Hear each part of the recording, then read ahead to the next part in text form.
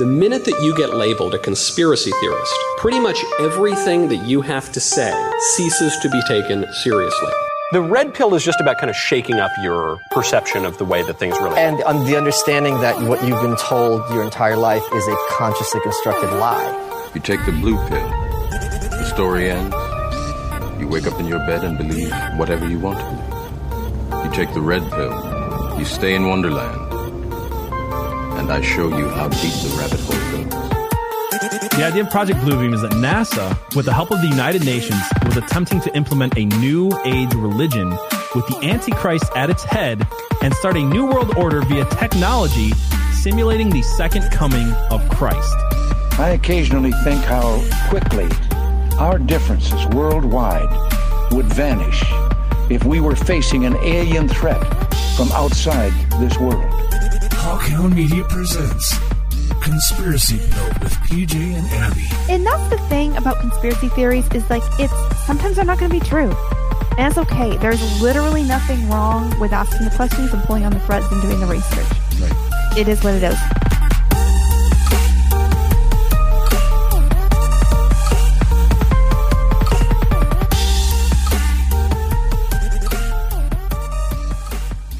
Hello and welcome to another episode of Conspiracy Pilled. You will never guess what we're talking about this week. What are we talking about this week, PJ? We're talking about reptilian shapeshifters from outer space. We are continuing our three-part series on basically the three main alien types that people are seeing and talking about in the West today. So we did the Greys, we're going to talk about the reptilians, and then Abby's going to cover the Pleiadians for us in the future. So we're getting into the reptilians, lizard people. This is basically what happens when you let PJ design a three-part series for the channel.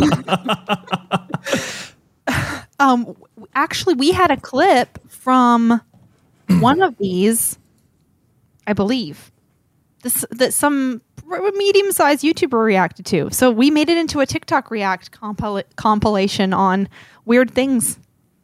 Oh, we did? No, right. I didn't even... Oh, you sent that to me and you told me to watch it, and I haven't watched it. I didn't realize that we were in it.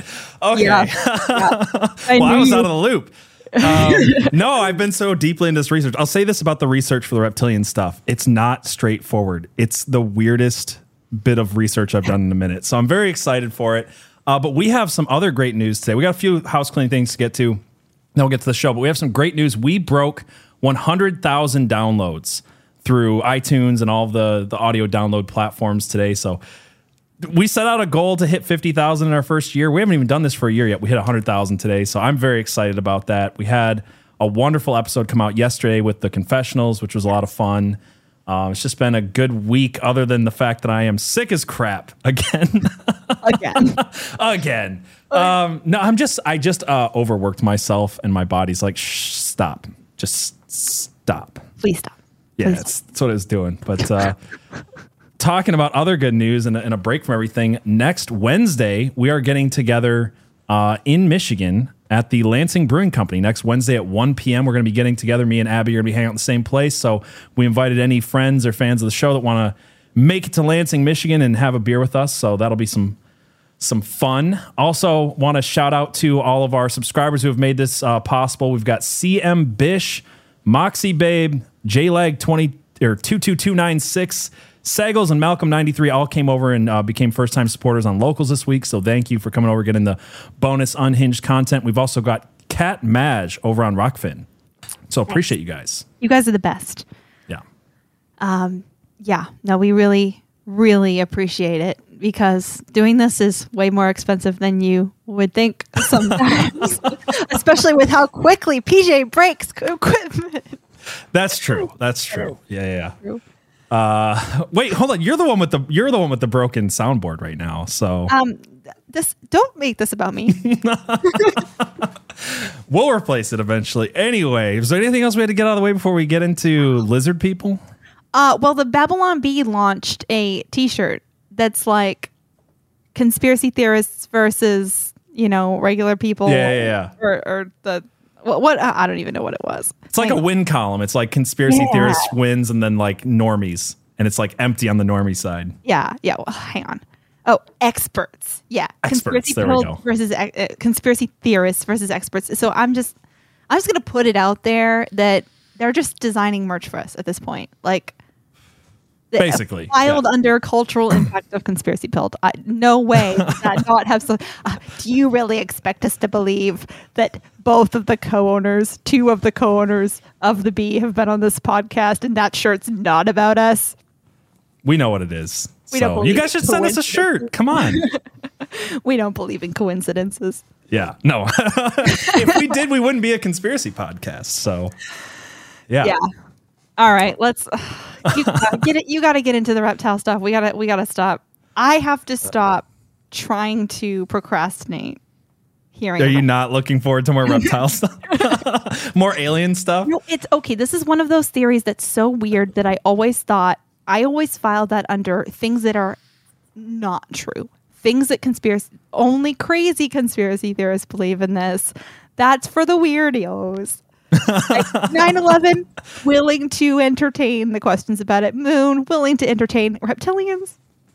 Yeah, you know what, though? I think that this is going to line up with more stuff that we've talked about than you realize. It's okay. Yeah, because it's one of those things. Like, I just want to put this out there. Like, everybody's heard the reptilians thing. They've probably seen a show or a movie or a video game and heard the joke. You know, there's that politician that was like, I want to be a lizard person. Elect me. And it's everywhere. But I don't think a lot of people actually look into, like, does that have any truth? Is it just a phrase we use for, like, weirdo politicians, the people controlling the world, essentially? But they do line up with the alien stuff. So, like I said, we talked about the Greys. We're going to talk about the Nordics.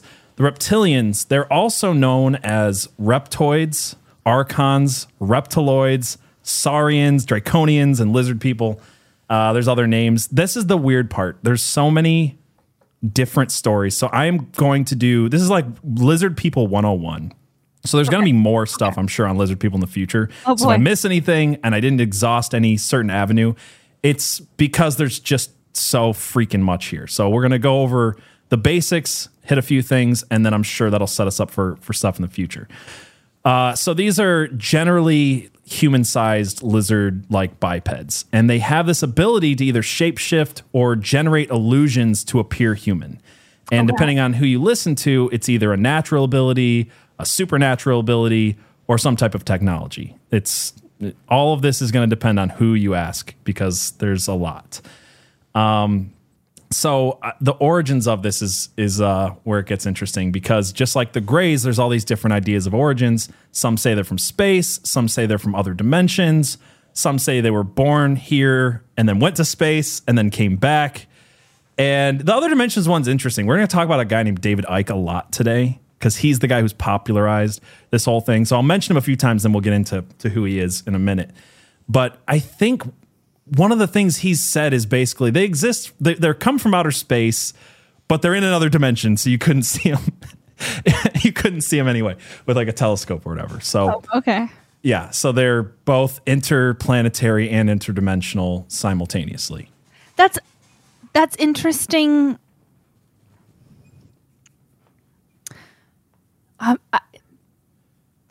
A couple months ago, I did not have a framework in which to put aliens. I was like, I'm not unwilling to consider them. I just don't have any structure to put this in. So I'm just like holding all this evidence, like, what do I do? What do I do with it? But the concept of like they're interdimensional, but they're also not from here, and you don't need both. Yeah, and that's where it starts to get weird, because according to David Icke, they come from the planet Nibiru. What? Are you familiar with planet Nibiru? I've heard of it. Go on. Okay, but he also says that they are from the Draco constellation. Mm-hmm. And that, to me, just doesn't make any sense right off the bat. Right. The Nibiru is this, for people who don't know, it's the 12th planet that was deciphered in the Sumerian cuneiform text by Zechariah Sitchin. Uh-huh. And you've talked about him before, right? I have. With the Anunnaki episode. With the Anunnaki, yeah. So Nibiru is supposedly in our solar system. That's what I was getting at. Yeah. The Draco star system is not our solar in our system. solar system. For those of you who didn't pass third grade astronomy, please continue. Yeah, and planet Nibiru is weird because according to NASA, it doesn't exist. Some people have said that when NASA talks about Planet X, they're talking about Nibiru. They've said they're not. It's weird. According to these people, it's like got this 3,600 year, rotation around the sun, and you can only observe it at certain points. So I'm not saying that NASA's telling the truth. Maybe Planet Nibiru exists, but who knows? Really quick though, what's your thoughts on Zecharia Sitchin? Because I'm not going to talk about him much, but I'm just curious because he keeps coming up in the research. It's basically the guy that David Icke took a lot of cues from. This is one of the famous people in the astronaut or the alien astronaut theory. Okay, so Zecharia Sitchin starts with really good research in an area where no one is doing really good research. Not on that level. No one is digging as deep as he's doing. And then he proposes a theory. And then he decides his theory is true. And then assuming his theory is true, he finds these tiny little clues in the text and makes these massive inferences with the assumption that his theory is true. And then he spins wild fan fiction from there. So I really like him. It's really good. I've read probably 3 of his books. I've consumed 3 of his books at this point. It's like solid 50% sci-fi and 50% That's the best conspiracy books. The ones that are, the ones that are like some research and a lot of sci-fi. I haven't read any of his books, but he does come up a lot. We're not going to talk about him too much today. Some people also say that David Icke ripped off the whole lizard people thing from Robert E. Howard. You're familiar with him? He's like an old sci-fi writer. And he wrote this story called The Shadow Kingdom in 1929, which depicts these underground lizard people. But to me, that's like saying you're talking about werewolf, so you must have ripped that off from that Michael J. Fox movie. It's not that there isn't history of this, right? Or at least the idea, because lizard people and reptile worship has been a part of culture all over the world for literally thousands of years. So just for example, there's all of these different, you can just look, I'm not going to go through all of them, but there's all of these different, reptile gods in all of history. You've got I'm just showing pictures and I totally forgot to write down the names of them, but this one here is like the Sobek, right? So there's all these different reptile gods. The Egyptian Sobek, the Hindus have it, the Sumerians have it. Every culture has some type of reptile worship going back thousands of years. So the idea that some guy in 1929 was the first person to ever think of underground lizard people. Yeah. There's a weird, Egypt is one of the earliest pantheons, and there's a weird amount of reptiles in that. It's like cobras, and then another type of snake, and then crocodiles, and then it's like, calm down. Yeah, they got a whole lot of it. So, I don't know. It's everywhere. And I want to talk about the types a little bit, but they're really hard to pin down. And I'll kind of go through the 3 main ones that I saw. But if you go, depending on what forum you go to or what thread or who you're listening to or what book, there's all of these different freaking types of lizard people. And the main one that you hear about is like the elders. So there's like this a royal elite line. They're 7 to 10 feet tall. They weigh about 1,800, up to 1,800 pounds. And according to a lot of people, their appearance is what inspired historical accounts of dragons and demons and all these different things in mythology. And they're said to live underground in these vast subterranean cities. And sometimes they have wings, and some people have even linked Mothman to this whole thing, like saying that Mothman is one of these elder types, because the idea of Mothman is so interesting. He doesn't quite look like what the general consensus of him is, because the name Mothman came from a Batman comic. Like literally, they described this weird winged creature out in Point Pleasant, and some reporter decided, well, right now there's this villain of Batman that kind of sounds interesting. Let's call it Mothman. But the idea that it's kind of a winged lizard type creature comes up a lot. There are also the Draconians, and these are supposed to be the largest of the reptoids. They're sometimes 14 to 22 feet tall. They usually also have wings, and they live off the fear and negative energy created by the races they subjugate. So they literally eat bad vibes, man. That's kind of the David Icke thing, bad vibes, man. They're also known to be a hive-based society, and they're ruled over by an elite caste system of elders that never leave their home planet. According to some sources, this is what gets weird to me, is because the Draconians and the elders, depending on who you read, they're the same. And then some people say the elders are on Earth, but then some people say they're in the subterranean thing. I feel like the whole Draconian elders thing is like the distinction between the two is kind of a red herring, because when you read certain draconian myths, it straight up sounds like Battlefield Earth. I don't know if you ever read that L. Ron Hubbard book, but it's very similar to the Anunnaki story. These off-planet things come down and they subjugate people, and they're trying to get gold to take back their planet, which is part of the original myth, right? L. Ron Hubbard, the creator of Scientology. L. Ron Hubbard, who created Scientology and was involved with like sex magic and opening portals for aliens. That L. Ron Hubbard? L. Ron Hubbard, yeah. Oh, okay. Yeah. I'm sure it's a coincidence.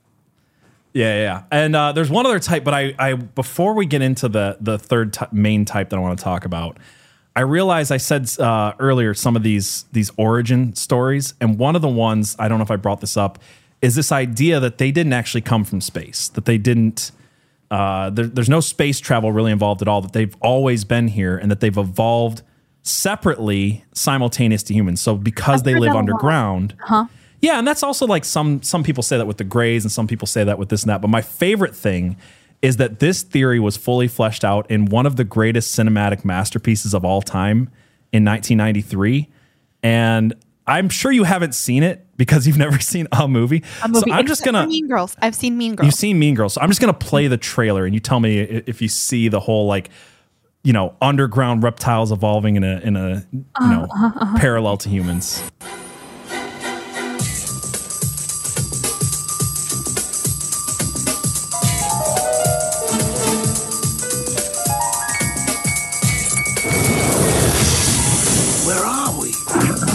I got a feeling we're not in Brooklyn no more. Luigi! Daisy! You better not hurt us! Literally, the whole Mario movie takes place in an underground city that these plumbers find, where reptoid humanoids like control these vast underground spaces. And I didn't even think about that till like 10 minutes before we went live. I was like, holy crap, this is the plot of the 1993 Mario or 1994 Mario Brothers movie. To rule the universe. Get me the rock! Come and get it, lizard breath! Now, they must rescue the princess. Luigi! Anyway. So, H.G. Wells, The Time Machine, has this storyline that, spoilers, there's a whole species of humans that evolve side by side to us. They're extra small because of living underground. And in my opinion, the entire storyline only existed so that he could write a romance between a grown man and a woman who looked like a child. But I thought you were going to say a grown man and a lizard woman, like all of your Barnes and Noble's trips. Okay, Barnes and Noble does not have enough reptilian romance for me. I need more dragon, more dinosaur smut. Less gargoyle smut, less romancing his stone, things like that. Yeah, for sure. Less alien ice barbarian, more dinosaur. So they have the Nords, but they don't have the reptilians, is what you're saying. Yeah. Come on. Underrepresented. They've got Wendigos. Right. You can't give me. This sounds like space racism to me. Yeah. It is deeply. We need more than 13% representation of reptoids at the Oscars. That's what we need. Yeah. I was going to say something, but I think it's too spicy for the stream. We should just save it for the after party when we leave behind all the audio listeners. Just go over to Rumble and just chat with people. Yeah. Maybe. There's that idea of once you have evolution, the concept of somebody who evolved another race that evolved alongside humans that are similar to humans, I think came into vogue in literature. Yeah, absolutely. And there's storylines about it in Doctor Who as well, of underground race of. I saw people in the chat bring up Doctor Who, and I don't understand what the reference is. So I've never seen Doctor Who. What is wrong with you? I don't know. I watched one episode and it was all right, and then I just never watched it again. Okay. Maybe I'll do. Maybe we might watch a season. Okay. All right. So the third supposed reptoid type is going to probably surprise you. Some sources also consider the Greys to be reptoids. because they have reptilian DNA. Does any of this sound like, does any of this reptile gray stuff starting to sound familiar? Who has reptilian DNA? Supposedly the Greys. Okay. You mean a race of people from another planet, maybe Nibiru, came to Earth, created avatars with partially their DNA and partially. That sounds like the Anunnaki. Yes. It sounds like the Anunnaki, which I had no idea going into this, but according to David Icke, it's the same picture. He says that the reptoids that he's talking about and the Anunnaki are the same thing, that the Nephilim and the Anunnaki, or the Nephilim and the reptoid humanoid hybrids, because that's the other type, right? Is that they have these hybrids between reptoids and humans. So they came down and slept with human women, like your smut books from Barnes and Noble, but they're underrepresented in the smut books. That's why you got to read David Icke, because it's in there. Mine personally. Yeah. Just because I like to go see that what they are doesn't mean I read them, you guys. Whatever you got to tell the audience. Whatever you got to do to save face. Oh my goodness. So, yes. So is now a good time for an ad read? Yeah. I have an ad read. Okay. Let's do it. All right. So our good friend Freda teamed up with an organization called Freedom Alliance. Freedom Alliance is a military support organization that supports combat wounded veterans and their families. It has a focus on community and not just giving a handout, but making a lifelong connection with these families, genuinely helping them with the roots behind their needs, connecting combat veterans with other guys who have been in the same situations, who have experienced the same things, getting them sharing their stories and healing together. This organization is super close to my heart, and if you do any digging at all on me, you'll know why, but I can't overtly say I worked there. And so Freda teamed up with Freedom Alliance to do this. She designed all of this patriotic merch and this merch about like kindness and courage. And she's doing a limited time, it's very limited time run of this merch. And the proceeds are going to Freedom Alliance. And Freedom Alliance has been super excited about this. I don't know how I would know this, but no idea. It comes up in the staff meetings a lot. They think it's the coolest thing. So if you like what you see, we've got this Spill the Tea hoodie. All of her designs are on a variety of different shirts. It's all very cute. It's all very patriotic. I like it a lot. It's very Freda.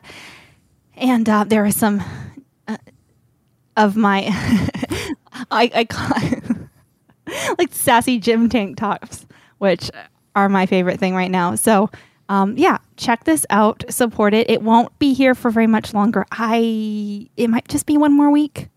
Freda, I will put it in the I'll put it in the description for people who are watching and listen to this later. But you guys can go to bonfire.com/store/based-boutique. Yes. And you can help support Freedom Alliance and get a really cool patriotic shirt from our friend Freda. So, yes.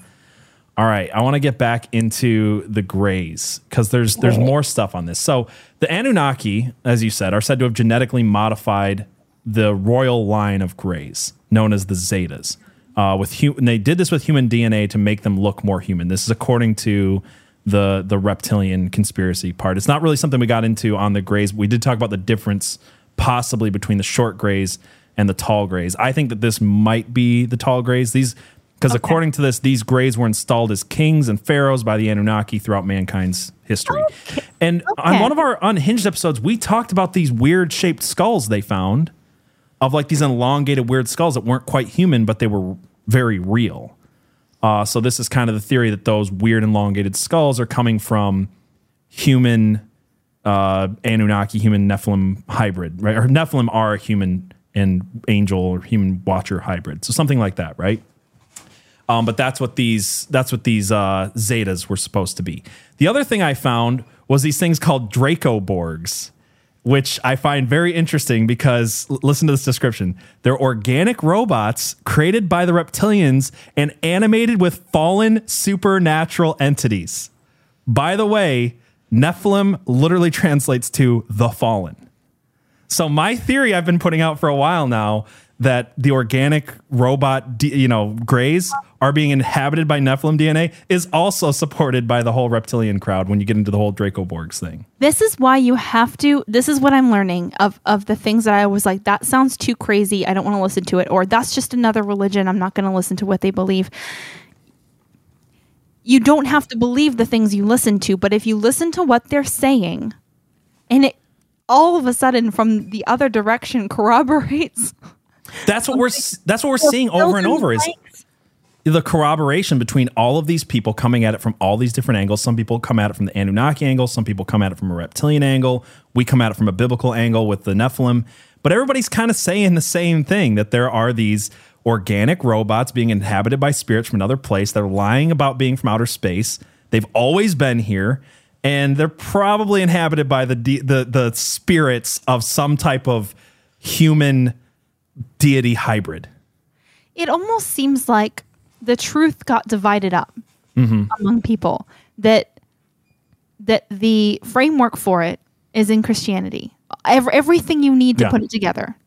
The key to the puzzle. And that's what's funny. Even the people like David Icke who don't believe in the Bible, or people, I mean, all of these different people, they're constantly referencing the Bible to make these things make sense, right? Yeah.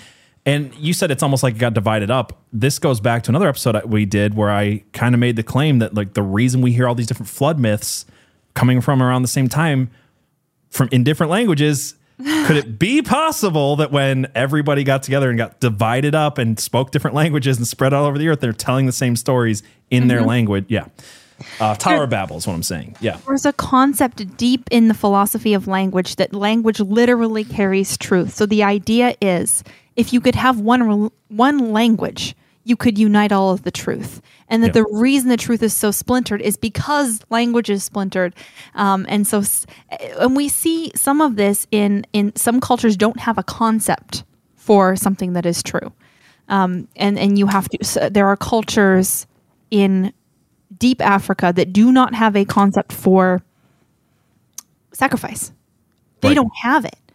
It doesn't exist in their language. And so for you to tell them about it, you have to introduce a concept into their language and you have to give them a word for it. And you can have to build that whole framework up. And I wonder about that with language and truth. Yeah. Yeah. And then one other thing I found in this is there's these supposed wars between different factions of reptilians. Okay. And according to some sources, there's these two groups. There's the group called the Orions, which are the ones who control the Greys. So again, these underground reptilians made these organic robots to be inhabited by Nephilim spirits. That's the Orions. Okay. And then you have this other group called the Elohims, which are the oldest group of aliens in the universe.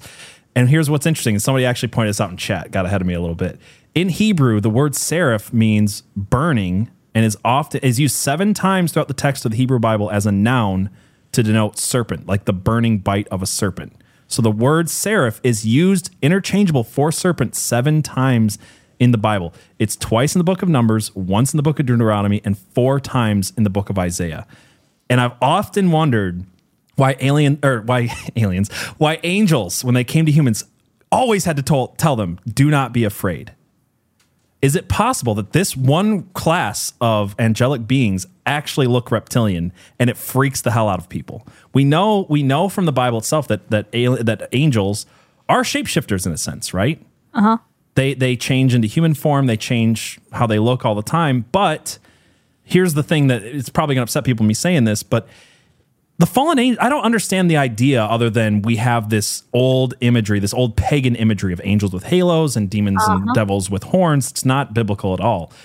I mean, it says that Satan will transform himself into an angel of light and deceive you. So my thought is if the Watchers, which we don't know what type of angels they are seraphim, and there are seraphim on both sides who look kind of reptilian fighting these wars, I don't know. It's just a thought. I found it very interesting that maybe some of these lizard people are seraphim. You're telling me that when the Bible says, and the serpent came and spoke to Eve, he was a seraphim angel.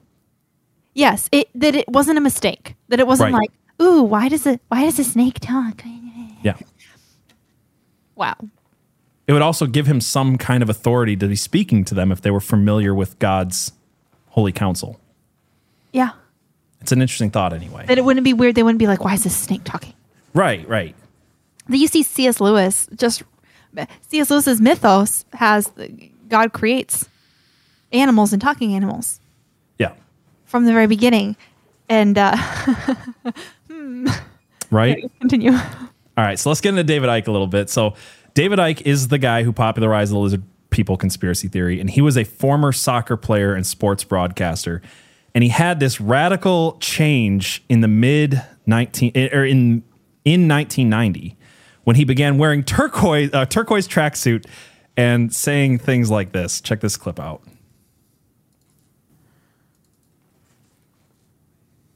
Hold on, I had it muted. All these thousands of years. Well, now, let me get the story right. The press claim that you claim to be the Son of God. Mm-hmm. Is that true? Yes, you see, the thing is that, it's quite funny, really. 2,000 years ago, had a guy called Jesus sat here and said these same things, you would still be laughing. It's really, really funny that we've not really moved on that much. There have been many missions, if you like, over the last 12,000 years to try to free the earth from control by a force that is working against the Godhead. The Godhead is the basis of all love and wisdom and all the rest of it in the whole of creation. But there is another being, the Bible refers to it as Satan, the real name is Lucifer, who is trying to take over creation.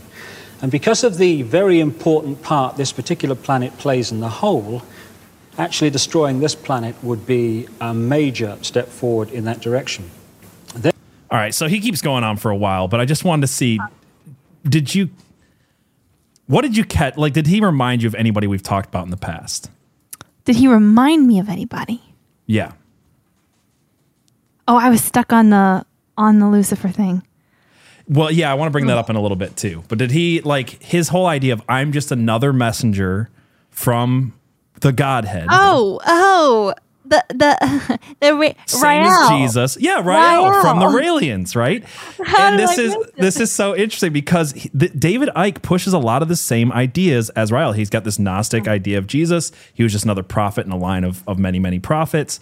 He has the same Anunnaki origins of the world, which was, the whole idea of Raelianism is that the Elohim was these alien scientists who came down and made people like him who were half alien and half human and all this stuff.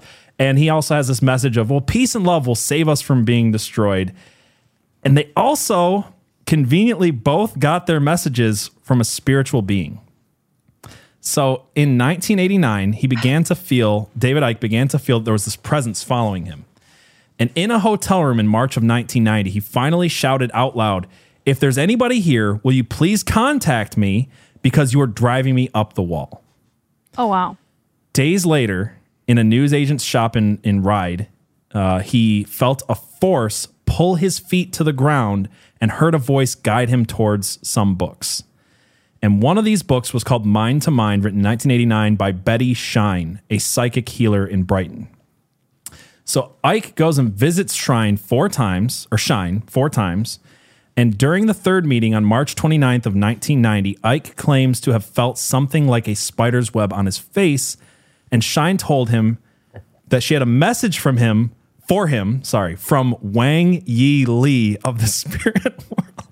I'm sorry, I can't not laugh at that name. Wang Yi Li of the spirit world. So apparently there's some dead Asian that really wants to talk to David Icke. And he'd been sent. So the message that Betty Shine gave him from Wang Yi Li is that Icke had been sent to heal the earth.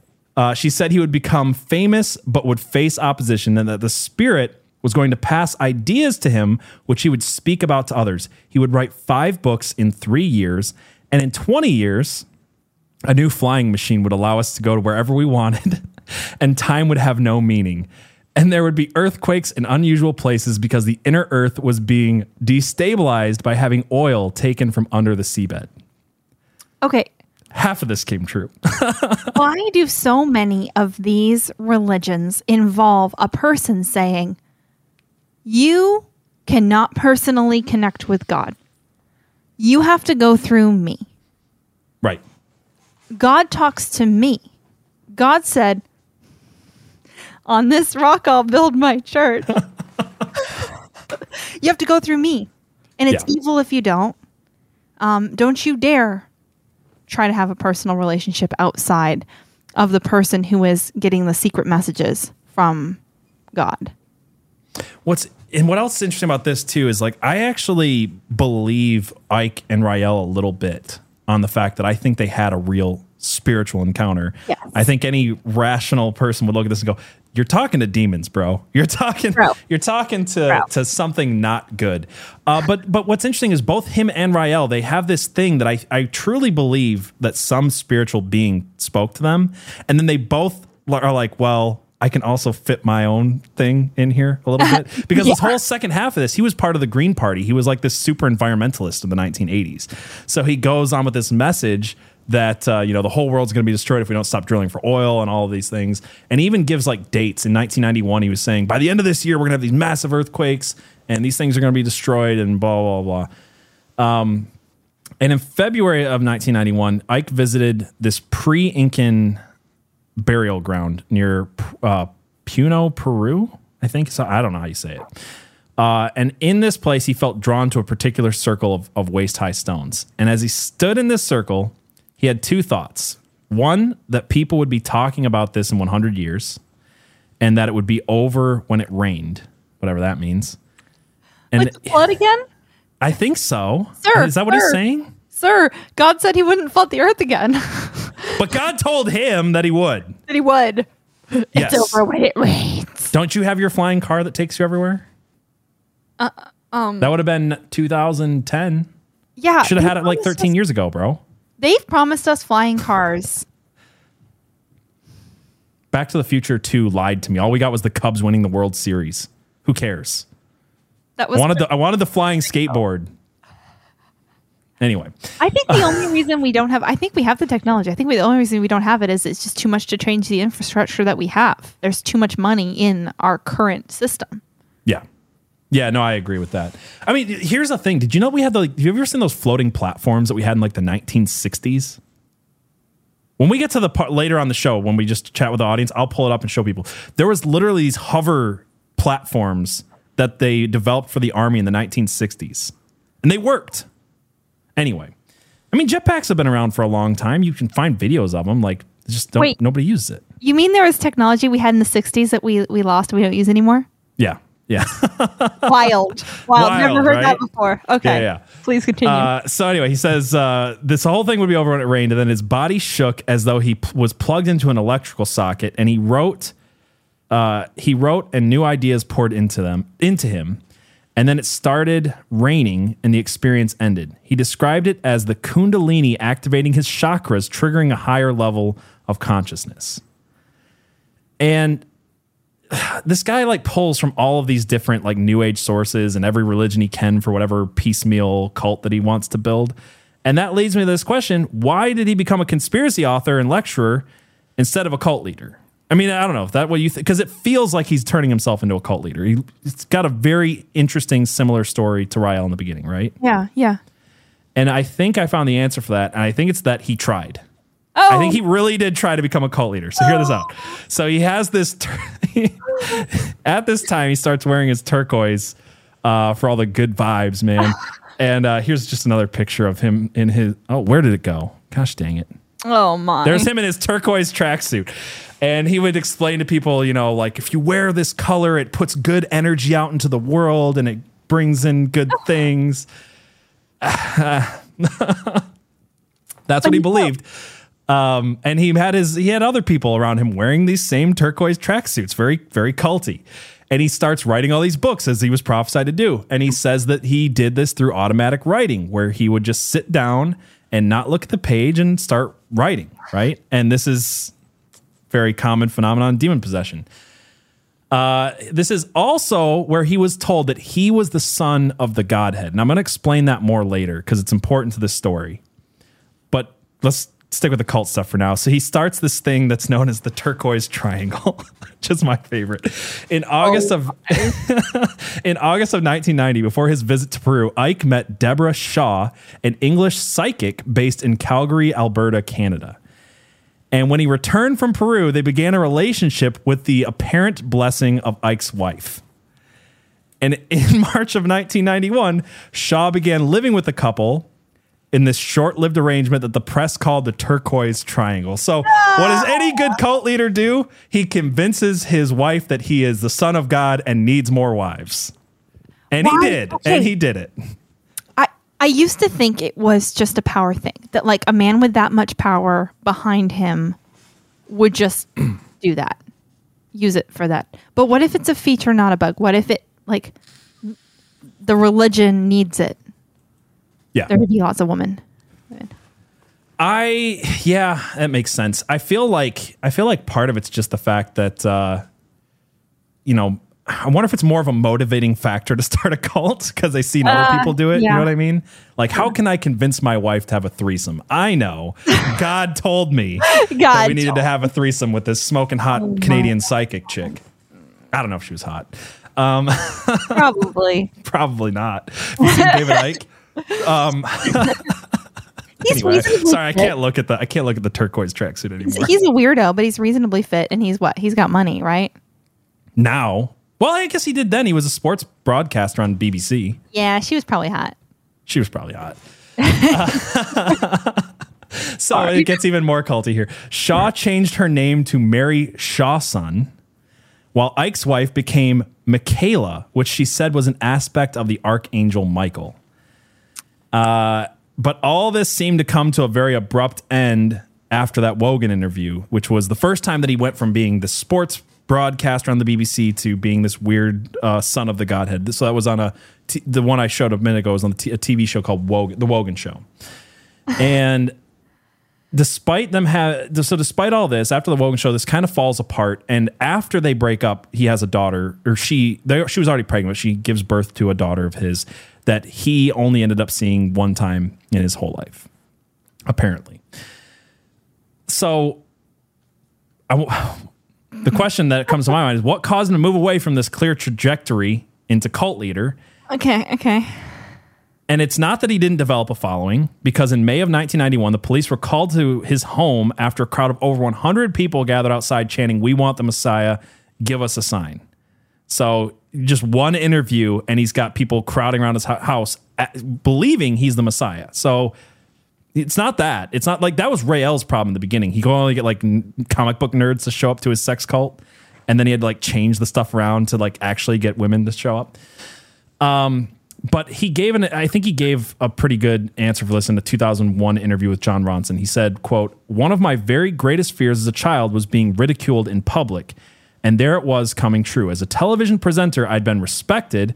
People come up to you in the street and shake your hand and talk to you in a respectful way. And suddenly overnight, this was transformed into Ike's a nutter. I couldn't walk down the street in Britain without being laughed at. It was a nightmare. My children were devastated because their dad was a figure of ridicule." So I want to show just another part of this interview. I don't know why it did that. Let me reload it again. Let's see. Should be right here.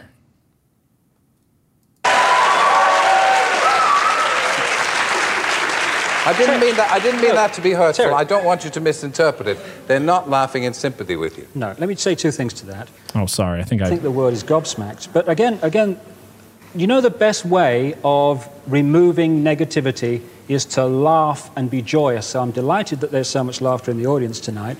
But no, but just let me say this. They're laughing at you. They're not laughing with you. Fine. Yeah.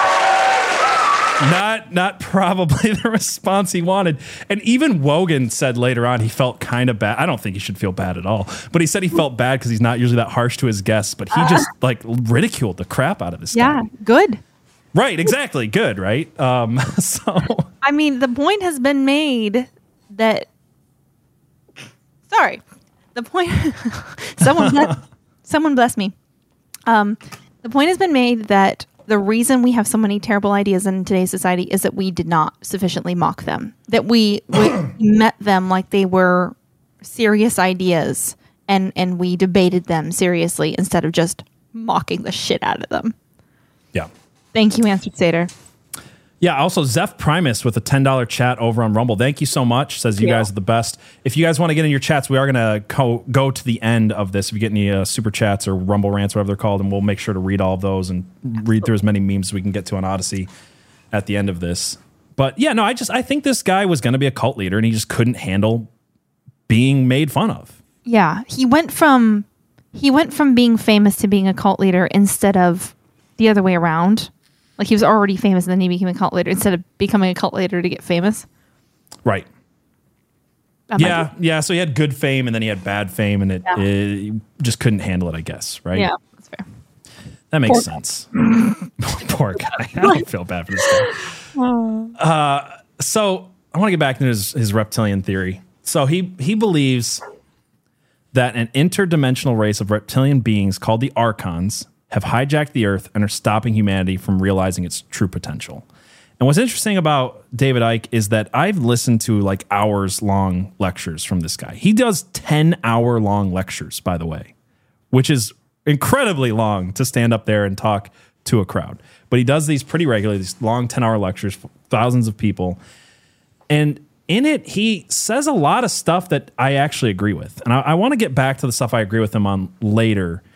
But I feel like in a way it's kind of a subtle way. Like if you give a 10-hour long lecture and someone agrees with 80% of it, that's 8 hours of content from someone that you're sitting there nodding along going, yeah, no, this guy's on it. This guy's right. And then there's maybe 2 hours where you're like, I don't know. But I feel like that is a way to change people's perception of you. I think he's very crafty in the way that he does this stuff because he went from saying nutball stuff and wearing turquoise and calling himself the son of God to doing pretty basic conspiracy theorist talks on a lot of things that most of us would agree on. And then bringing in this alien reptoid stuff, which is interesting. And then there's the weird stuff, but we'll get into that in a minute. So he also claims that, again, these are the same beings as the Anunnaki. They're deities from the Babylonian creation myth and fallen angels or watchers who made it with human women. He says it pretty openly. He doesn't like try to say, oh, this is different somehow. He just says, no, the Bible talks about these, the Sumerians talk about these, and he goes through all these different snake worshiping cults throughout all of history. And there's a ton of them. I'm not going to get into all of them, but reptile worship, as I said, has been around for literally thousands of years. It didn't just come out of some guy's brain in 1929. And he also believes that a genetically modified human Archon hybrid race of shape-shifting reptilians known as the Babylonian Brotherhood or the Illuminati manipulate global events to keep humans in constant fear so the Archons can feed off of their negative energy that this creates. I feel like what happens is there's their whole vocabulary and it sounds ridiculous. Yes. And then you compare it to the Bible vocabulary and the Bible structure and you're like, oh, it's literally the same thing. Pretty much. In a lot of ways it is. Well, no, it's the same, but it's opposite. Yes, and that's what I want to get into, right? Because I feel like I keep bringing up Archons, and he calls them Archons. We call them Archons on our Grays episode, and we've talked about Gnosticism, but I know a lot of people don't know what that means. But David Icke is not shy at all about, again, saying, I mean, he doesn't say this openly all the time, but he does enough, that he is a Gnostic. He believes in the Gnostic religion. He found a lot of his ideas after the Nag Hammadi was discovered in 1945, and he draws inspiration from the Gnostic texts. So because his whole worldview is very clearly Gnosticism, I think we need to go through just a brief, small idea of what Gnosticism is, because it's gonna be important. So Gnosticism originated in the late 1st century, and it offered secret knowledge that took you beyond what the disciples were teaching about Jesus and Christianity in the Old Testament. So kind of like, you pay us some money, we'll give you some secret knowledge, you join our cool club. Right. And it was kind of like one of the older, I shouldn't say original because there's been secret societies forever, but it's one of the older, like secrets. It's kind of like how Scientology works. Have you ever watched like Leah Remini's documentary about Scientology and how it's really for the rich and the elite because they have to pay so much money and become so indoctrinated before they receive more and more of the texts? I've heard that. Yeah, that it's very much like a barrier to... It's almost like Bohemian Grove. And not all Gnostic teachers were like that, but it does seem to have happened a lot with these Gnostic texts. Is it was like, pay us and we'll give you what the Bible was really talking about, And it's very tricky in the same way that David Icke is tricky, because it goes side by side. It parallels the Bible for like 80% of the time, and then it just divulges wildly in these super important ways. And I feel like that is it's a tactic of getting people who would not agree with you if you told them what you were really about, by agreeing with them 80% of the time and then kind of veering them further and further and further into something that they don't agree with. Wait, you mean like a cult?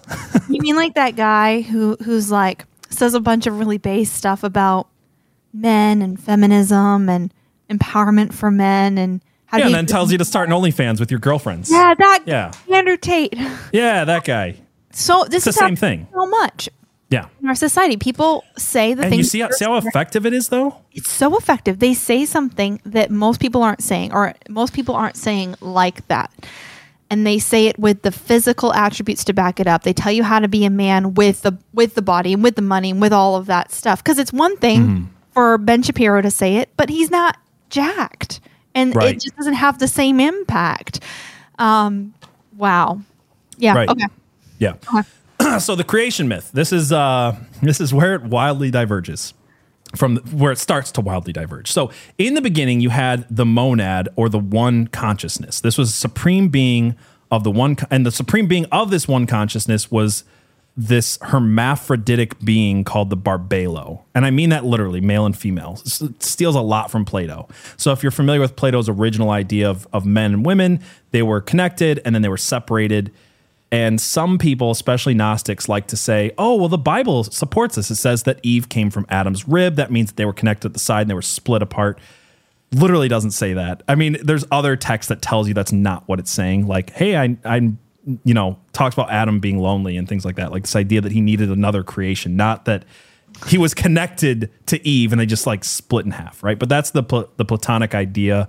And that's where a lot of Gnosticism takes its cues, is from Plato, from Pythagoras. It's not a Christian thing at all, but some people like to say it is. So you have this monad, the Barbelo, this hermaphroditic consciousness. And every time that the Barbelo has a thought, it creates a being or thought form called an aeon. This is also what David Icke's constantly talking about, is that we literally create things through thoughts. This is like the original idea of like tulpas and things like that, like a thought form created. And each one of these thought forms had a male and female pair. So there's supposedly 24 aeons of all these different aspects of the Barbelo. And Sophia was the female half of wisdom. And one day she had a thought of her own, as women are not supposed to do, damn it. No, I'm just kidding. That's the joke. It's I might have had one or two. You had a thought without talking to your husband? Oh man. Well, apparently this doomed all of society. Sophia had a thought of her own without her male pair Theolotus. And this created the demiurge, also known as Yaldabaoth, who she then kicked out of this heavenly astral realm, kind of like, I don't want people to see that I had a baby out of wedlock, I guess, or whatever that would be. A thought baby out of... I don't know, man. So she leaves it on the porch of an orphanage. I love how in mythology, when you mind fuck, you can actually make a baby. Yes. But this was like mind masturbation, though. So, Zeus did it too. Athena is a mind baby of Zeus. Okay. Yeah. You're welcome. What were you gonna say? No, that's it. That's all I wanted. That's all I had to add. Okay, so Yaldabaoth was. This stuff you only get on Conspiracy Pilled. Yeah. Yaldabaoth went on to create the world that we live in now. So he was not able to be a part of the one consciousness, and he wanted to create his own thing. So he used his archons, or Elohim, to create the world that we live in. But since he was a bad god, and therefore all the physical realm is vile, and we have to escape this physical realm and become fully spirit beings to ascend to the highest heaven and become like gods. This is literally Mormonism, by the way. It's the same thing. It's the same thing. Because the Mormon eschatology is that you if you're a guy, you get to be god of your own planet. Yes. And if you're a girl, you get to have babies for eternity and populate the planet. And Gnosticism is the biggest thing in conspiracy circles right now. Like so many conspiracy podcasts are just openly Gnostic. They believe this myth. They believe that they can become gods, and they believe that we literally live on a prison planet and have to escape it by becoming entirely spiritual. This flat, domed prison planet. Sorry, flat Earth is a part of this, by the way. That's where it comes from. It's not a Christian idea. No, it is a Gnostic idea. But people, again, like Gnosticism, think that it's the same thing, and it's just not. And here's where another place where it wildly diverges, besides the fact that God is evil and he's the villain of the Bible, and the reason the Old Testament is only 20% true. Does this remind you of anybody again? Rael? Oh, the Old Testament, it's got parts that are true, but because Abraham didn't know, or Moses didn't know these things about God, he wrote it wrong because he just didn't know the whole truth, right? Like that's the idea of Gnosticism. So Jesus was not the son of God or Yaldabaoth. He was an emissary of the Barbalos, and he was conceived of as having two aspects: a male half identified as the son of God, and a female half where this is so weird. It says also called Sophia, and I think that in the story, Sophia, the mother of Jesus, is also his other half, and they're together a deity. It's weird, right? Okay. Sophia, yeah. Anyway, Sophia, the mother of God, is also a deity. Wait. The mother with Jesus, yes, of Jesus. The mother of God. The mother of God. Yaldabaoth, but also the female half of Jesus. Mm-hmm. It's weird. Okay, cool. So, i.e., he's the son of the Godhead. This is what David Icke is talking about. Okay. And weirder yet, he was also a hologram that never existed here physically. Jesus was a hologram who never existed here physically. And this is kind of David Icke's other big thing, is that you see those videos, and we'll play some in a minute, of these kind of shapeshifter things happening where someone looks like a person and they don't. And he says that's because they're all vibrations. It's all new agey. Again, he mixes Hinduism and Gnosticism and Buddhism and everything he can, Christianity when it suits him. And that it's all vibrations, man. And that once in a while the vibrations are off and the hologram illusion slips. And we see the thing. Now, what's interesting to me is I don't think he's entirely off on this either, because there is this idea that we don't, he talks a lot about how we don't see everything. We see a very physical realm, and that there's other realms beyond it, and that certain things can open our eyes to this. This is a biblical concept as well, with like Ezekiel or Elijah. Elijah having his eyes open to see the world as it really is, and not just. So it's also They Live. I think he gets it from that. I've never seen that movie though. Have you? I feel like as a conspiracy theorist, I'm supposed to see it, but like when you get the point, I don't know if I really want to sit through 2 hours of Rowdy Piper. Yeah. But I'm like, I get it. He puts on the sunglasses. He sees that lizard people control the world. Cool. Yeah. I get it. So this is David Icke's whole Gnosticism thing. And I want to say again, I do like a lot of what David Icke has to say. And I want to give you some of the things that I like and where I think he's wrong. So he says that lizard people, the lizard people elite's goal, or their great work of the ages, is a microchipped population, a one world government, a global Orwellian fascist state or New World Order, which claims to be in a post-truth era where freedom of speech is ended. I pretty much agree with all of that. Like, that does seem like the goal of the elites, right? Yeah, right. For sure. Right. And in 1990, what does that mean? No, like absolutely. Yeah. It's okay. Yeah, please continue. In 1999, he wrote, quote, "Thus we have the encouragement of wars, human genocide, the mass slaughter of animals, sexual perversion, which create highly charged negative energy, the black magic ritual and sacrifice, which takes place on a scale that will stagger those who have not studied the subject." He also proposes that human sacrifice to the gods in the ancient world was for the reptilians' benefit, especially sacrifices of children, because at the moment of death by sacrifice, a form of adrenaline surges through the body, accumulating at the base of the brain, which is apparently more potent in children, i.e. adrenochrome, claiming this is what the reptilians and their crossbreeds want. He suggests that these sacrifices continue to this day, and he also claims the reptilians and their hybrid bloodlines engage in pedophilia and cannibalism. Again, not finding a lot that I'm disagreeing with in this. Right. Okay, so this is is this the beginning of the crossover between the QAnon stuff and the reptilian stuff? The QAnon has borrowed a lot of the David Icke's reptilian stuff, but again, like, even though we've talked about QAnon at length before, but like, just because QAnon says it doesn't mean they're wrong, and that's actually how it works, right? Is they say stuff that's true, and then they use that then the stuff that's not true discredits the things that are true, right? Are they saying that, because it seems like the idea behind adrenochrome is that theoretically it is something that biologically affects human beings, like that biologically the adrenalized blood of children is an anti-aging yes, agent and stimulant to human adults. Well, I think according to David Icke, though, it's not. It's to lizard people. Okay, like, so it wouldn't. He's saying it only has an effect on lizard people. Supposedly. And he also talks about another concept we've talked about in this when we're talking about the crossbreeds, right? What do they call them, Nephilim or whatever, is that there are groups of people who have this dormant Nephilim DNA, and that by satanic ritual abuse and other things, they're trying to wake up these small bits of dormant DNA, reptilian DNA, he would call it. His thing gets weird, though, because he says that the region where the Nephilim were created was the Caucasus Mountains, and that is the Caucasians who are all reptilians. I don't know. So if you're white, you're a reptile. Well, I am white. Oh no! So they're all anti-white racism is coming from. That's right. A British guy. I love it.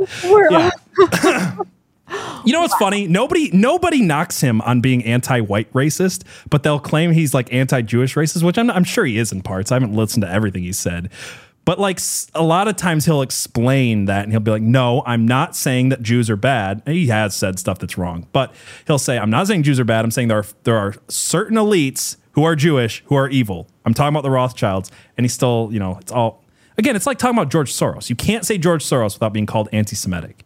So I feel for him on that, at least. But my point is, he's like very explicitly calling white people lizard people. And I take offense to that. So he also attributes all of this to this largely satanic cabal of reptilian worshipers. And one of the favorite examples that he gives is Stanley Kubrick's death. Are you familiar with like the circumstances around Kubrick's death? It's suspicious, but I'm not. Okay. So we'll probably do a full episode on this at some point. But I'll sum it up here. Is because he likes to talk about it a lot, and I think it's important. He says that the movie Eyes Wide Shut is this movie about, it is a movie about this doctor who kind of winds up witnessing this satanic sex cult and kind of getting involved in it and on the edges, and it's weird, and there's intrigue, and there's murder, and there's all this stuff. And it's the most disturbing movie I've ever watched, like spiritually, like unsettling movie I've ever watched in my life.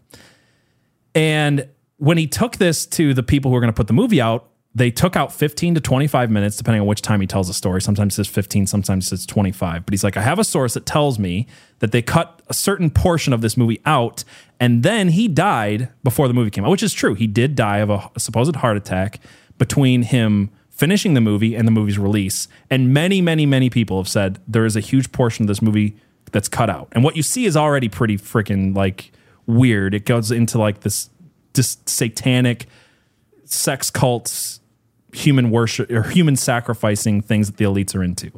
And the idea is that Stanley Kubrick was trying to expose these people, and he got killed for it. What's interesting about this is many people will claim that the cult that it is taking its rituals from, the ideas from in this movie, is called the Priory of Sion. Yes, you know what I'm talking about. Yeah, the Da Vinci Code. Yes, they're the Gnostic cult that believes that Jesus had an affair with Mary Magdalene, and they want to keep this secret, and right? The concept of the divine feminine. Yes. And where does the idea that Jesus had sex with Mary Magdalene come from? It comes from the Gnostic Gospel of Philip. It comes from the Gnostic Apocrypha of John. It is Gnostic. They are Gnostic cults. And we'll do more on this in the future because I'm not going to try to explain it all right now. But I believe that the Illuminati, the Freemasons, the Priory of Sion, all of these groups for thousands of years have been carrying these Gnostic secrets. And so I find it interesting that someone who's so into Gnosticism, his biggest enemy are the people who believe in Gnosticism. Anyway, you know what else is weird? Like, we didn't have the Gnostic texts until 1945 with the Nag Hammadi. Mm-hmm. And we'll just go off on the Da Vinci Code thing for a minute. In that book, he kind of makes this case, and I've been studying it recently. It's a pretty compelling case that the whole Grail, the Holy Grail thing, was never a cup Jesus drank from. That was like a Catholic reinterpretation of it. If you read the original stuff, that's not what it's talking about. And it literally calls the thing that it's hiding Sophia in some of these texts, the wisdom of Gnosticism, essentially, right? A crazy theory. Did they find the Holy Grail? Is that what the Nag Hammadi is? Is it the Holy Grail? Is it all of the secrets about Jesus having sex with Mary Magdalene? Not the real secrets, but these Gnostic texts that they believe are these secrets that the Freemasons and all of these cults have been hiding and guarding for thousands of years. Was the Nag Hammadi the Holy Grail? Yeah. Found in Egypt in 1945? Yeah. Because the idea is that it's not a cup, it's knowledge. It's Gnostic knowledge. Yeah. Anyway, I think it could be. Holy crap. I think the Holy Grail was found like a long time ago. That's a side tangent. Anyway. So worse than just having false doctrine that he slips into his 10-hour lectures, I think that he is one of the snake worshipers himself in a way. The same people that he's saying are worshiping Satan, worshiping the snake, doing all of these things. Because in Gnosticism, this is where it eventually gets to, the biblical serpent of the Garden of Eden is praised and thanked for bringing knowledge, gnosis, to Adam and Eve, and thereby freeing them from the malevolent demiurge's control. Literally, when you get deep enough into Gnosticism, you will realize that their savior is a serpent liberator. And it's seen in the most famous of Gnostic icons, which is, hold on, let me pull it up on screen. The serpent with a lion's head. That is the icon of Gnosticism. He roams about like a roaring lion seeking whom he may devour. Yeah. That lion? Yeah. So my point in all this is David Icke, like this is why it's important, not just that people are agreeing on the facts, right? Like we're agreeing with different people that there was something that made it with human people, had these hybrid off-breeds, all this stuff, right? But people are talking about it from the Anunnaki way, and they're coming at it. They're getting a different end game of it. They're coming at it from the Gnostic way, and they're worshiping serpents. There's people worshiping the Anunnaki. My point is, it's not just that we're all agreeing. I think it actually matters the lens that you filter this through. Your belief system matters because in the end, I might agree with David Icke on a lot of what he's saying. I might be against the Freemasons. I might think, yes, these stories are true in a sense, but I'm not worshiping a lion-headed serpent at the end of the day. Okay, so we've said it before, and I think we should say it again. Mm-hmm. Gnosticism is not a cult. It is not a religion. It is the cult. It's the counter-religion, and it always has been. The original sin was eating from the tree of knowledge of good and evil. Yeah. It has always been from the ancient Sumerian myths, which are the earliest ones, about the Anunnaki and all of this, and then the growing up of Gnosticism, all the pantheons, everything we've seen, it's all the same picture. It's all the worship of this false knowledge and an inverting of what it is that the Bible says. Exactly. I think there's certain things I harp on a lot, and I don't mean to just keep coming back to them, but it's because I truly believe that Gnosticism is the great end times deception. We've seen how Rael has used it to say all religions are the same. And we'll get into an episode about Klaus Schwab and how he's a Gnostic believer who also has all these symbolisms that say, hey, one world religion, all these religions coming together, except Christianity, surprisingly, right? Like all these religions are true, just don't believe that one. And David Icke is very anti-Christian. He's a Gnostic who's very anti. Yeah, anyway. So yeah, I think it matters. But I want to end this by talking about, is he right in a sense? Do lizard people, Nephilim, watchers, demons, whatever you want to call them, control the world in certain ways? And there's all these clips online, and I'm hesitant to play some of them for certain reasons that will become apparent later, but I just want to kind of go through and kind of build a case on some of the more convincing idea that there really are some type of reptile worshipers controlling the world in some sense. Okay. So go ahead. Can I clarify? What you're proving is not that the reptiles exist. It's that the people who worship the reptiles exist. Well, it's both, isn't it, though? In a way. I mean, if you think about it, like... It is, but you're going at it from the second angle. Proving that they're being worshipped. Michael Brownlee. Oh, sorry, I didn't mean to play that video already. Well, I think... We'll get into it, but like, again, if we're saying that the Anunnaki, the Watchers, and the Reptoids are the same thing, then I believe they exist. Yeah. So it's both. It's both. But yeah, no, let's go with that angle first before I play these videos. So there's this LA Times article. I'll share this with you really quick. Probably drop YouTube. Can we drop YouTube? Oh, can we not? Yeah, so guys, I just messaged the we're using a new program called EVMux. The reason we've been keeping our stuff up on YouTube, we said we weren't going to, and we still plan on it. They're working on that feature. It's not working right now. I messaged them again. They messaged me back. So if you guys are watching this on YouTube, you really should come to Rumble because it's not going to be, the full show is not going to be on YouTube for very long. Either they'll delete us or we'll be able to go back to dropping the show half hour in. But yeah, the full show, you can get it on Rumble. That's the best way. You can come over to conspiracypill.locals.com. You can go to Rockfin. You can come to Odyssey. But like right now, we just don't have the ability, and we're working with the team at EVMux to be able to drop off YouTube halfway through. So that way we don't put up stuff like this. It's definitely going to get our videos taken down anyway. And just YouTube sucks. So anyway, I want to go to this article first from the LA Times. And it's from, let me see, when is this from? 1934. And it says, did strange people live under site of Los Angeles 5,000 years ago? And it goes into this guy who started doing these X-ray of the ground and finding these massive tunnels that he was mapping out underneath Los Angeles. And a lot of people point to this because it talks about lizard people. There's these gold tablets they find that talk about lizard people. That there's this Native American they bring in who's telling them that, yes, this is where the underground lizard people live.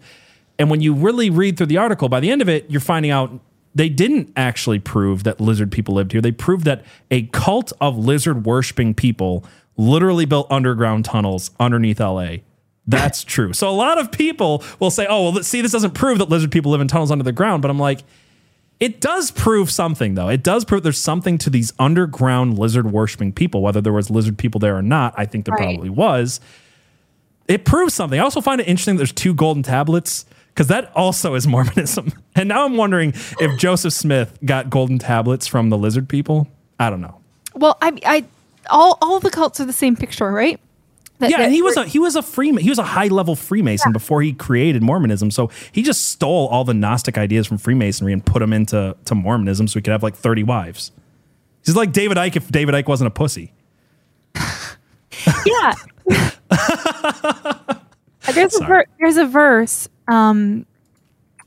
It's Galatians 1:8-12. It says, "But even if we or an angel from heaven preach any other gospel to you than what we've preached to you, let him be cursed. As we have said before, so now I say again." I've said it before and I'll say it again. Say it again. Any other gospel to you than what you have received, let him be cursed. If anyone comes to you and says, well, actually, it's different from what it says in the Bible. Something's changed. You got it wrong. Even if an angel from heaven comes and tells you, the Bible addressed this directly because God knew it was going to happen. God knew that beautiful angels were going to come down and talk to men on mountains. This is the thing. When we say that like David Icke was talked to by a demon, I mean, that's not technically true if we go with the interpretation of demons being the departed spirit of Nephilim, right? As Enoch calls them. But what is true is that an angel came down and talked to him. Yeah. But I believe it was a fallen angel. It's preaching a different gospel. It's doing exactly what Paul said. If an angel comes to you and preaches a different gospel, this Gnostic gospel where Jesus is a hologram who somehow also had sex with a woman, which again makes sense of that. Then I think he is talking to possibly one of these seraph angels, and it's giving him a false, different doctrine, because that's what, it says a third of the heavenly host fell. Yeah. But I don't think they looked at it. I think that's a modern idea that angels have halos, which, by the way, come from Egyptian sun discs. It's definitely not a thing. It's pagan. It's so pagan. Yes. It's at some point when a religion that grew up in the midst of all this mythology is originally super persecuted and then suddenly joins forces with the political pagan power. King of the region. Yeah. And then magically starts putting all of this pagan symbolism and pagan artwork and theologies into its teaching, and then saying, you can't be saved unless you believe this. You can't be saved unless you make this extra biblical theology your entire personality. Something is up with that. That's what I'm saying. So, yeah. So I want to go through some of these videos really quick. So there's all these different aspects that lizard people supposedly control. And the first one I'm going to talk about is the media. So here's a video. I thought the Jews controlled the media. Please go on. Well, so that's what people say, is they say that David Icke saying lizard people is code word for the Jews. You've heard it before. It was that whole pyramid from TikTok of dangerous conspiracy theories. It's almost like how when you have a community, you're more likely to get a job, under people in the community that you're in. So when you're in a tight-knit religious ethnic community, it's almost like that community might kind of dominate certain industries, and that's completely fine and normal. Well, yeah, but that's the thing, is like, we're not even saying it's Jews. That's what they're saying we're saying. And it's they use it to shut us down, right? Because I'm not sure. Again, I'm not going to defend David Icke. He's probably said some racist crap. I think he was a Holocaust denier at one point. Oh boy. But my point is, like, if you say anything, they will say that's code word for the Jews, or that's a racist dog whistle. And it's like, no, I'm literally talking about, entities that came down and had sex with you. That's not the Jews. Anyway, so they control the media. Not the Jews. Not the Jews. Not the Jews. The reptiles control the media. Here's a interesting video on that. Oh shoot, what just happened? There we go. Reporter for the LA branch has a history of potentially transforming, a point that seemingly rejects the theory it's due to compression issues. However, the most infamous transformation came when the cameraman, apparently aware of Brownlee's emerging real form, turned the camera away for no reason. Now, we talk about the mother's arrest, but the mother says that her 16-year-old daughter, the victim in this case, was also arrested here back on September 18th. Now, keep in mind, this is the family story, their account of what they see happened here on campus earlier this month. Unfortunately, we weren't able to reach the school district for comment, but keep in mind, a mother and daughter baffled over how a celebration... Right, it's weird, right? Like, his face looks like it's slipping this mask, and he looks reptilian underneath. It's not a Photoshop?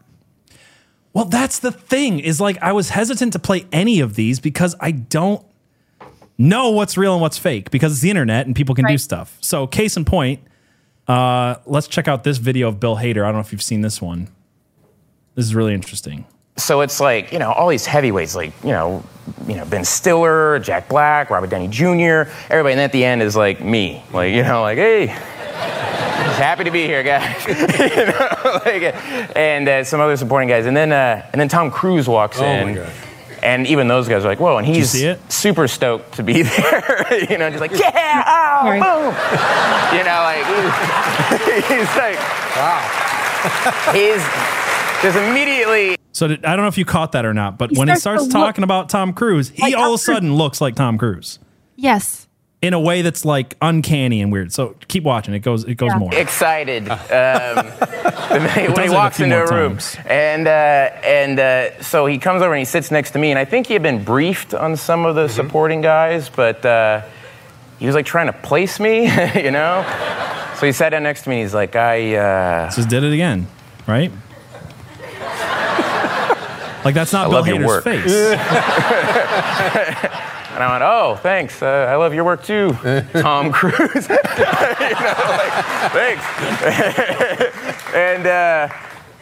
And I go, yeah, I'm friends with Judd Apatow and Seth Rogen, and they went to your house. He went, yes. They did come to my house. And I said, Seth Rogen was like, it was amazing. He has like a bike track in his backyard. All right, and that's where it gets weird, right? Is like the Seth Rogen one. It's like, what? The face like is very more obviously transformed in that. Now, I found this incredibly compelling, and this is why I was hesitant to share these things, because this is a deep fake. Of course it is. But it's so subtle. It's so subtle that I believed it the first time I saw it. I was like, is he either such a good actor that his mannerisms changed that well? Or does he really shapeshift into Tom Cruise and Seth Rogen? And apparently it's a deep fake from some guy called Control-Delete. So you're able to find that on the internet. So that's, again, I'm not going to play a ton of these for that reason, but I have some more compelling evidence as we go on. I just wanted to kind of go through these. So you can see this article here, by the way. Watch Bill Hader become Tom Cruise, Seth Rogen, eerie deepfake video, and it tells you the guy who made it and all that. Question here, because we always say, I want to just pause everybody for just a second, because I think this is really important. The question is always, is this real evidence of the supernatural, or is this a fake? And then you say, this is a deep fake, this is AI, this is... At some point, what's the difference? At some point, when do we admit that something about our technology is deeply wrong and supernatural, and it's the same picture? Mm-hmm. That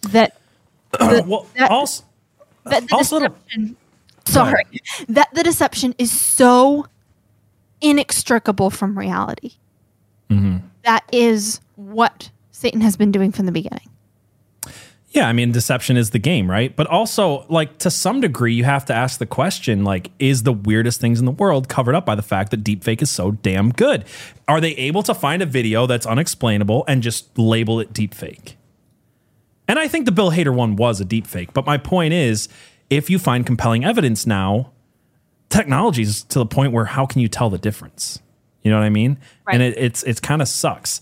Here's just a good example, by the way, of reptilians controlling the social media as well. And I think this one is a bit more compelling. Check this out. Because you're human. And hold on, that's really quiet. I'm human still. I was human. But it play it again. It's going to bother you because you're human, and I was human. I am human still. But I was just referring to myself in the past. Not that I was not human. Freudian slip. Yeah, I mean, because you're human. I mean, I'm human. I'm human too, guys. I'm human too. I just love that one. So we've got him controlling the social media. I love that episode of what's that show? Inside Job, where Mark Zuckerberg is a lizard person. Here's some more. Here's some pretty actually compelling evidence from Billy Corgan. Just listen to what he says about seeing a shapeshifter. This doesn't seem fake to me. I'll have to refresh it. Damn it. Give me a for instance. I want to know. I'm turning red. I'm so embarrassed. No, don't be embarrassed. Come on, share. Why not? We have to discuss these things. Let's just say I was with somebody once and I saw a transformation that I can't explain. The person transformed into something other than human. Yes, I saw it. Were you on drugs? I was not. I was totally sober. Wow. You were talking with. I'm asking you some questions. If you were so really quick, this is on the Howard Stern show, and the reason this is compelling to me, you'll hear it in a second, is he didn't bring it up. He was prompted into this repeatedly by Howard Stern until he kind of told the story, and then he comes back on again, and they prompt him again. He just doesn't want to talk about it. You were talking to someone, yes. And you're having a conversation like we are now, this close, and the person suddenly. Not in a hallucination. They said to you, look, something's going to happen here. Mm-hmm. I'm going to morph into something else. Mm-hmm. And you're like, this is ridiculous. That's not how it happened. Give me a please. I want to see this. Imagine you're doing something and suddenly you turn around and there's somebody else standing there. A different human. Sorta. It's hard to explain without going to detail. I'd rather not go into details. But did you say to the person, what'd you just do here? That's yes, not you. And they acknowledged it. And what did they say they were? From another planet? They wouldn't explain. Why not? Again, without telling the story, it's a really messed up story. A famous person? No. Good. Why is that famous? By the way, why is that good? Why didn't you put him on wrestling? Believe it or not, they're actually a voting member of the Rock and Roll Academy. Is that true? No, I'm just. It's Jan Wenner, isn't it? But when you say they transformed into someone else or something I mean, Billy, else. I've had that happen. I'm being vague on purpose. I was with a woman once. She took her makeup off. I didn't know who the fuck she was. I'm telling you, she totally tricked me. You talk about something like that, that's a different story. Wow. I mean, it's up there with one of the most intense things I've ever been through. Yeah. So to me, it's like he doesn't want to say. He's being vague on purpose. He's like, let's not talk about this story. But he's also very adamant that it's real. And then he confronted the person and they're like, yeah, no, I'm not going to tell you what I am, but that happened. He's not doing that thing people do where they hint at something because they are not going to give you details, but they want the attention. Yeah, no, it doesn't seem like that at all. He seems really uncomfortable, to be honest. What's wild about it, too, is that listening to the story, I have just inexplicable desire to cry. Mm-hmm. Like in terror. It's creepy, right? It's really creepy. And the way that he says it is really creepy. Like, he's like, it's almost like he's saying, it's almost like his position is, I have to accept that this is normal. I have to accept that this is normal. I don't want to talk about it. It's really messed up, but I have to accept that this just happens. Yeah. And he goes back on a second time. It's a long clip, so I'm not going to play it. But he goes back on a second time. Howard Stern continues to ask him about it. And he's like, I'll tell you about it off air, but you have to promise never tell anybody. And he does. He tells Howard Stern, and he's like, I can't tell you. Wow. But there's like video footage of him and Howard Stern in the corner. He's like whispering to him, and Howard Stern's like, what the fuck are you talking about?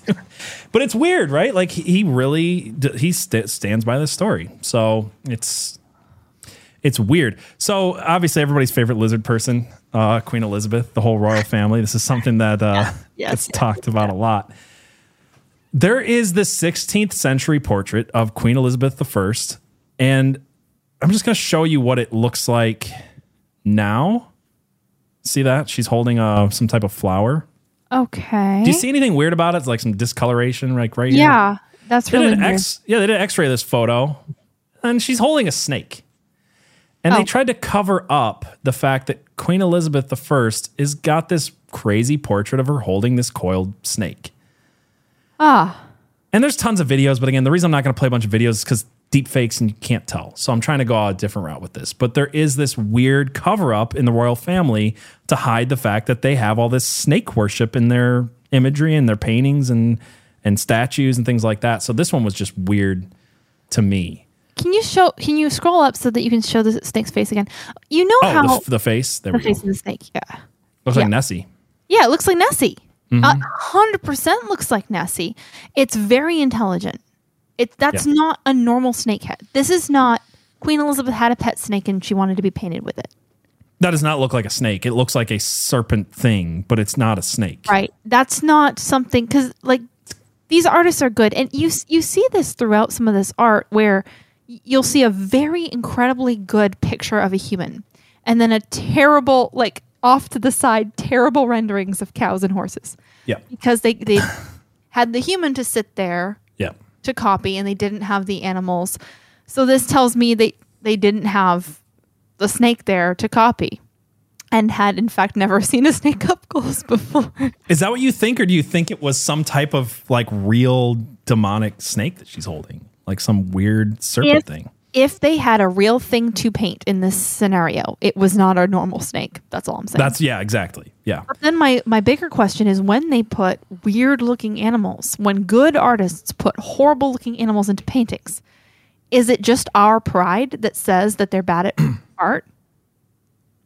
I don't know. Maybe they were painting. Maybe they're showing something else with their weird art. I don't know. I mean, I think Picasso's a shit artist, but apparently, he's amazing. I guess. I mean, yes. Picasso is a good artist who painted. It was a joke. Whose most famous things are really messed up. But I'm talking about people who 90% of the painting is very, very good. Yes. Yeah. Looks almost like a photo, and then one terribly rendered animal. Mm-hmm.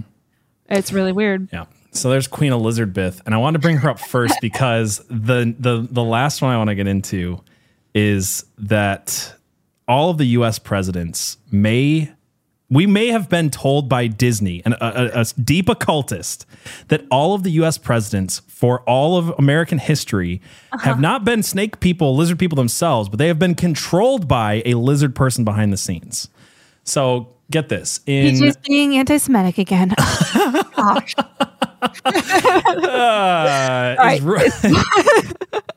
Is ruling in the genes. All presidents, bar one, are directly descended from a medieval English king. I'm sorry, what? This is true. This is real. And by the way, this comes from the Daily Mail because every single other article on this was taken off the internet. Only the Daily Mail's was up still that I found today. This was published in 2012, so this is before Trump. Yes. This is during Obama, and he's one of them. He's related. So okay. this... Sorry. Martin Van Buren is the only one who's not related. That's true. He keeps coming up. I'm curious to do a deep dive on Martin Van Buren and why he was president but not related.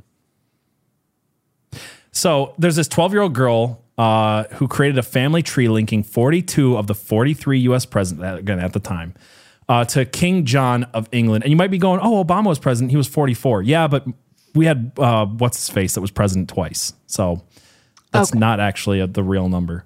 Technically, Joe Biden's the 45th person who's been president, even though he's 46. Why can't I think of his name right now? The guy was president twice. Was it Taft? I think it was Taft. Sorry. Anyway, only the 8th president, Martin Van Buren, was not related to King John. So goes on. What did Barack Obama come? Grover Cleveland. Oh, thank you. Did you hear that? I'm sorry. The stupid page started playing an ad. That was really loud. My gosh. I'm sorry. I would have found any other website. This one is just full of ads and I can't make them go away. So this Bridge Ann D'Avignon, however you say her name, created a family tree that connected 42 of the 43 presidents to one common ancestor. And that common ancestor is King John, which is the villainous king in the Robin Hood stories. Of course he is. He's the one who signed the Magna Carta. He's the one that signed the Magna Carta. And what's interesting is you're like, well, why would this evil king sign the thing that eventually the United States Constitution would be based on?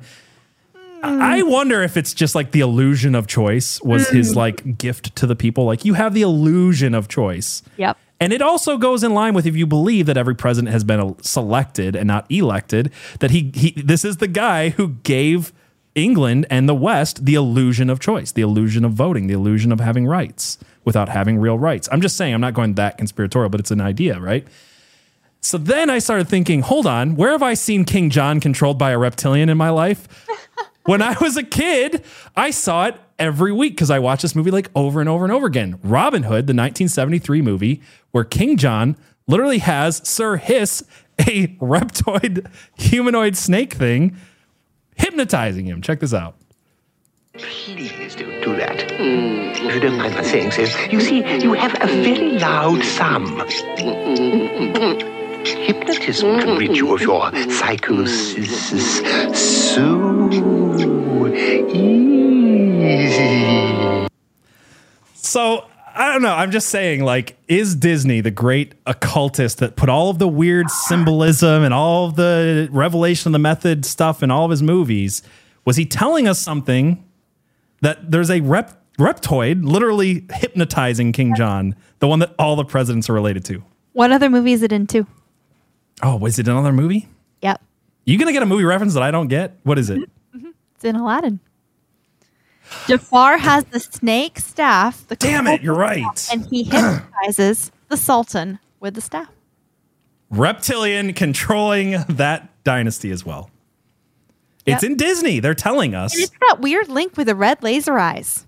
The internet, the red laser eyes. Oh, the Jungle Book as well, right? Mm-hmm. Did he hypnotize in the... I think he's... It's been so long since I've seen the Jungle Book. But that snake character keeps showing up, right? Yeah. And then you can make the argument that, like, this is just classic snake symbolism that comes from the Bible, that comes from the Garden of Eden. The snake character is going to be deceiving you. Okay. Could be, but I do find it very interesting that a talking snake... Yeah, it's a little on the nose. The guy that every president's related to has this, because that's not in, like, there's no controlling person behind the throne in the rest of the Robin Hood mythology that I'm aware of. John, or am I wrong? It's been. Am I thinking? Is there a version of Robin Hood where that's there? Robin Hood, no. Not that I can think of. Mulan and the Dragon. Yeah, I mean, Dragon. That's crazy too. That kind of blows my mind because that's from another angle, right? That angle is because the Chinese worship the reptoids like pretty openly to this day. Right. The narrative is that the dragon is leading her, and that's good, actually. Yeah. Because they are a society who still openly worships the reptoids, the dragon men. So, Hicktown Honey has a good question. So, what is higher on the scale? Did the Masons pray to the lizards, or did the lizards serve the Masons? No, I think if we're talking about, so there's two things here. There's the archons, the fallen angels, right? And then there's the human hybrids. So if you believe that they're still making, and I'm not sure if I do, but like they're still making human hybrids, or they're using, as we've talked about in the past, this idea of, we know that there was Nephilim after the flood. We saw that DNA strain carried on in certain people. They're trying to bring that out in people. Like, I would say that the lizard people, not the half breeds or whatever you want to call them, the Watchers, not the Nephilim, they're the ones being worshipped, right? So I think the Masons serve the snake. Yeah. So anyway, that's kind of my thing. That's the beginning of the lizard person stuff. I also just want to say really quickly, if you guys want to get a shout out on the show, you can leave us a 5-star review. I've got 2 here today. We've got one from Falcon Cool 1 that says, awesome, great podcast. Love how they do their research. I always play them at work. Makes my day better, especially the Bible episodes. God bless you all. Aw, thank you. One of those. We've been so busy, you guys. It's been insane lately, but we're going to get back to Daniel. Yeah. Yes, absolutely. It has been. I've talked about this before, but I've been working. I haven't had a day off in weeks. Tomorrow's going to be like my first actual, like, after the show's over, I'm not doing anything for the next 24 hours. I basically broke my body with not sleeping and working too much. So that's kind of why I'm sick today. It's not like I have a virus. I'm just so tired. And then we have Jess B687. This is great show. What a great show. I love that they also have Bible studies mixed in too. It is everything I was looking for. So we appreciate that. Honestly, we were like, should we put these Bible studies out where people like them? And you guys have really enjoyed them, and we want to keep doing it. So those are coming. And again, me and Abby are getting together next week. We're going to hang out. We're going to see some sites. We're going to meet with people at the Lansing Brewing Company Wednesday. What day is it for people that are listening to this later? It'd be the July 24th. It's I think it's the 26th. I'm just going to double check. Yeah, it's the Wednesday. Yes. July 26th at 1 p.m. We're going to meet at the Lansing Brewing Company. So come out, have some food, have some beer with us. We're going to take this over and read your guys' Rumble rants and check out your guys' stuff over on Odyssey, memes and stuff you send us. If you send us memes on Twitter, we'll get to those as well, as many as we can get to.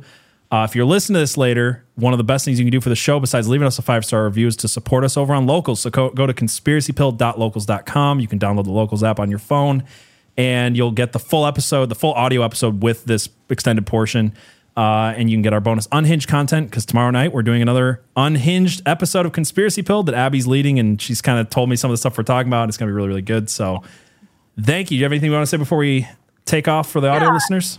The other way that you can help us out that doesn't cost you a dime is to share us with a friend, and preferably with the friend who will think you're the most stupid when you share the show with them. Just completely make a fool of yourself. Send them the show. Be like, I totally believe everything here, and just let your friendships. I'm just kidding. No, but sharing the podcast with a friend on any platform is super helpful to us with the algorithm, with growing the audience, with everything. And we just want to be able to get the message out there. So absolutely. Well, thank you guys so much. We will see you guys next week. If you're watching us live, stick around and we'll get to your chats. God bless.